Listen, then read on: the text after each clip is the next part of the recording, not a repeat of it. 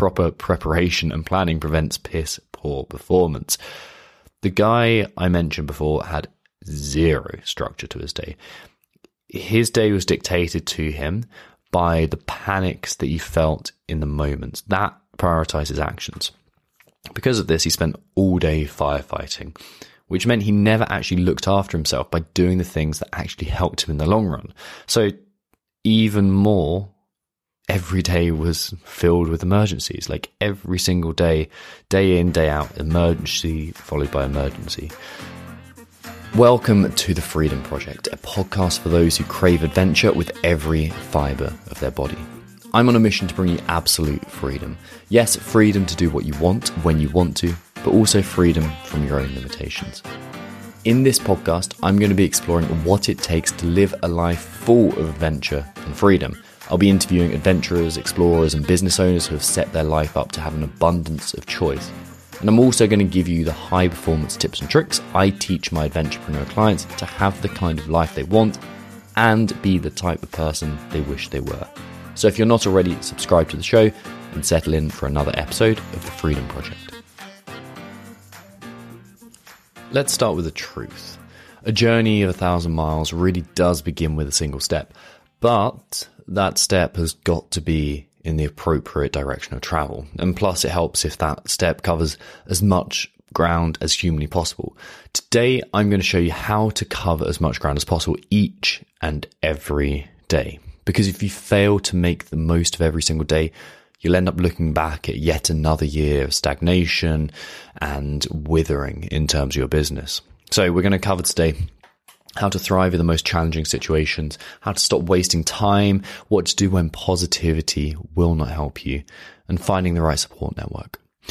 I used to share this house with, I'm going to use entrepreneur in kind of big air quotes here, because he taught me everything I needed to know about how not to run a business.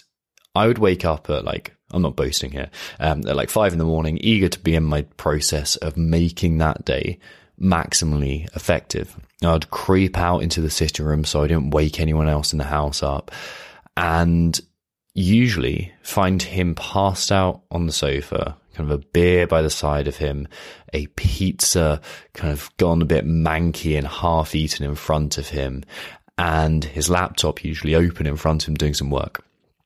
He probably got to sleep 3 hours before I crept past him, and he was about to wake up a few hours later and start self-medicating with caffeine, ready for another day of basically procrastination, followed by intense fear-driven work into the wee hours. This is kind of romanticized in the entrepreneurial world, but it's clear this isn't functional. But neither is any kind of behavior where you don't prioritize your body's ability to regenerate. When you allow your body to down-regulate, which is like fancy language for basically chill out, you teach it to feel safe. And when your body feels safe, you engage with challenge effectively and with curiosity. And this is how you thrive, that engagement with challenge. To make the most of every day, the first thing you have to do is get a body that works for you rather than against you. The next thing this dude failed to adhere to was the old military maxim, proper preparation and planning prevents piss poor performance. The 7 Ps, proper preparation and planning prevents piss poor performance. The guy I mentioned before had zero structure to his day. His day was dictated to him by the panics that he felt in the moment. That prioritized his actions.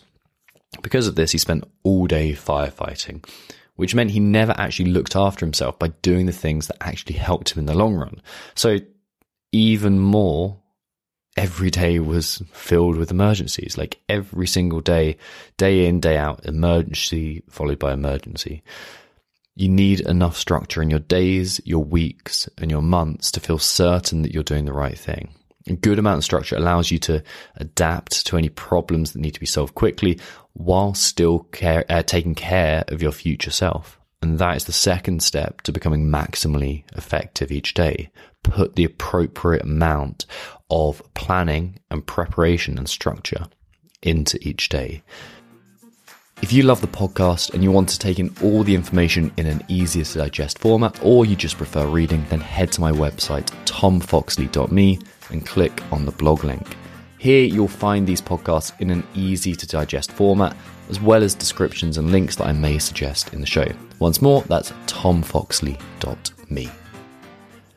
The other thing this guy did is you can almost hear his inner critic like chiding him and constantly gnawing away at him. Like, you look at him and you can see him eaten up by it.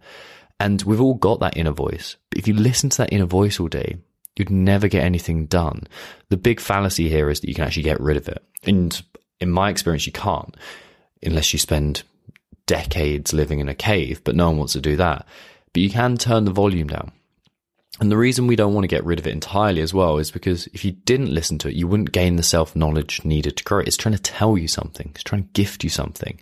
Someone who doesn't make every single day count has a totally different approach to their inner voice to someone who does make every day count.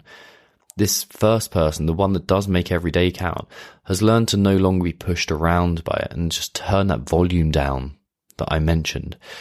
That guy that I mentioned before, he was constantly on the edge, despite having this business that actually did okay financially. Like, he would leave his financial documents open on his laptop, and I was a young entrepreneur, so I couldn't help but like glance over his shoulder occasionally, especially when he was asleep.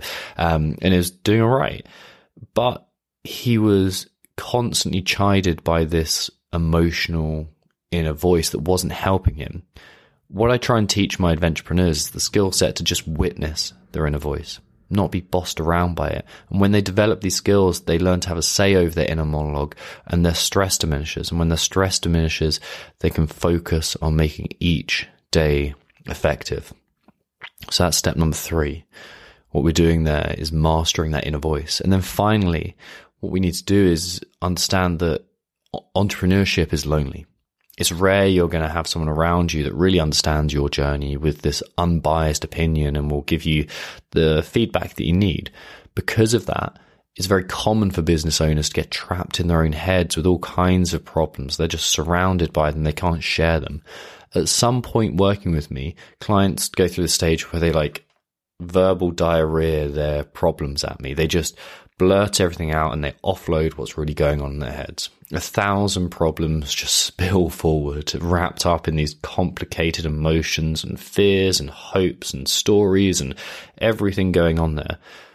Through sharing these problems, though, the adventurepreneur is no longer eaten up by them. They're no longer this kind of messy thing. You can get your fingers into them almost, or get your teeth into them. Some of the problems that they thought were massive are revealed to be these tiny, insignificant things, and they can drop them and move past them. And some of these emotions that they share are opened up and they're explored, and we learn to drop a lot of their own BS stories that they're telling themselves. And finally, some of the emotions that they're ignoring are brought to the surface. And because of that, we can explore those and find what is truly meaningful in them. All of that means that they can finally focus on what's important now, rather than having all their kind of mental RAM taken up by clutter and stress. So the fourth thing we need to do here is find someone, a coach, a therapist, a fellow adventurepreneur, maybe even someone who coaches this kind of stuff to an adventurepreneur, and use them as your sounding board. You'll begin to restructure your days and get way more shit done. So those 4 steps on how to make today count. Prepare your body for the challenge that it's going to encounter. Make sure that it's welcoming that on board. 2, structure your days. 3, build a better relationship with your inner voice. And 4, find a sounding board.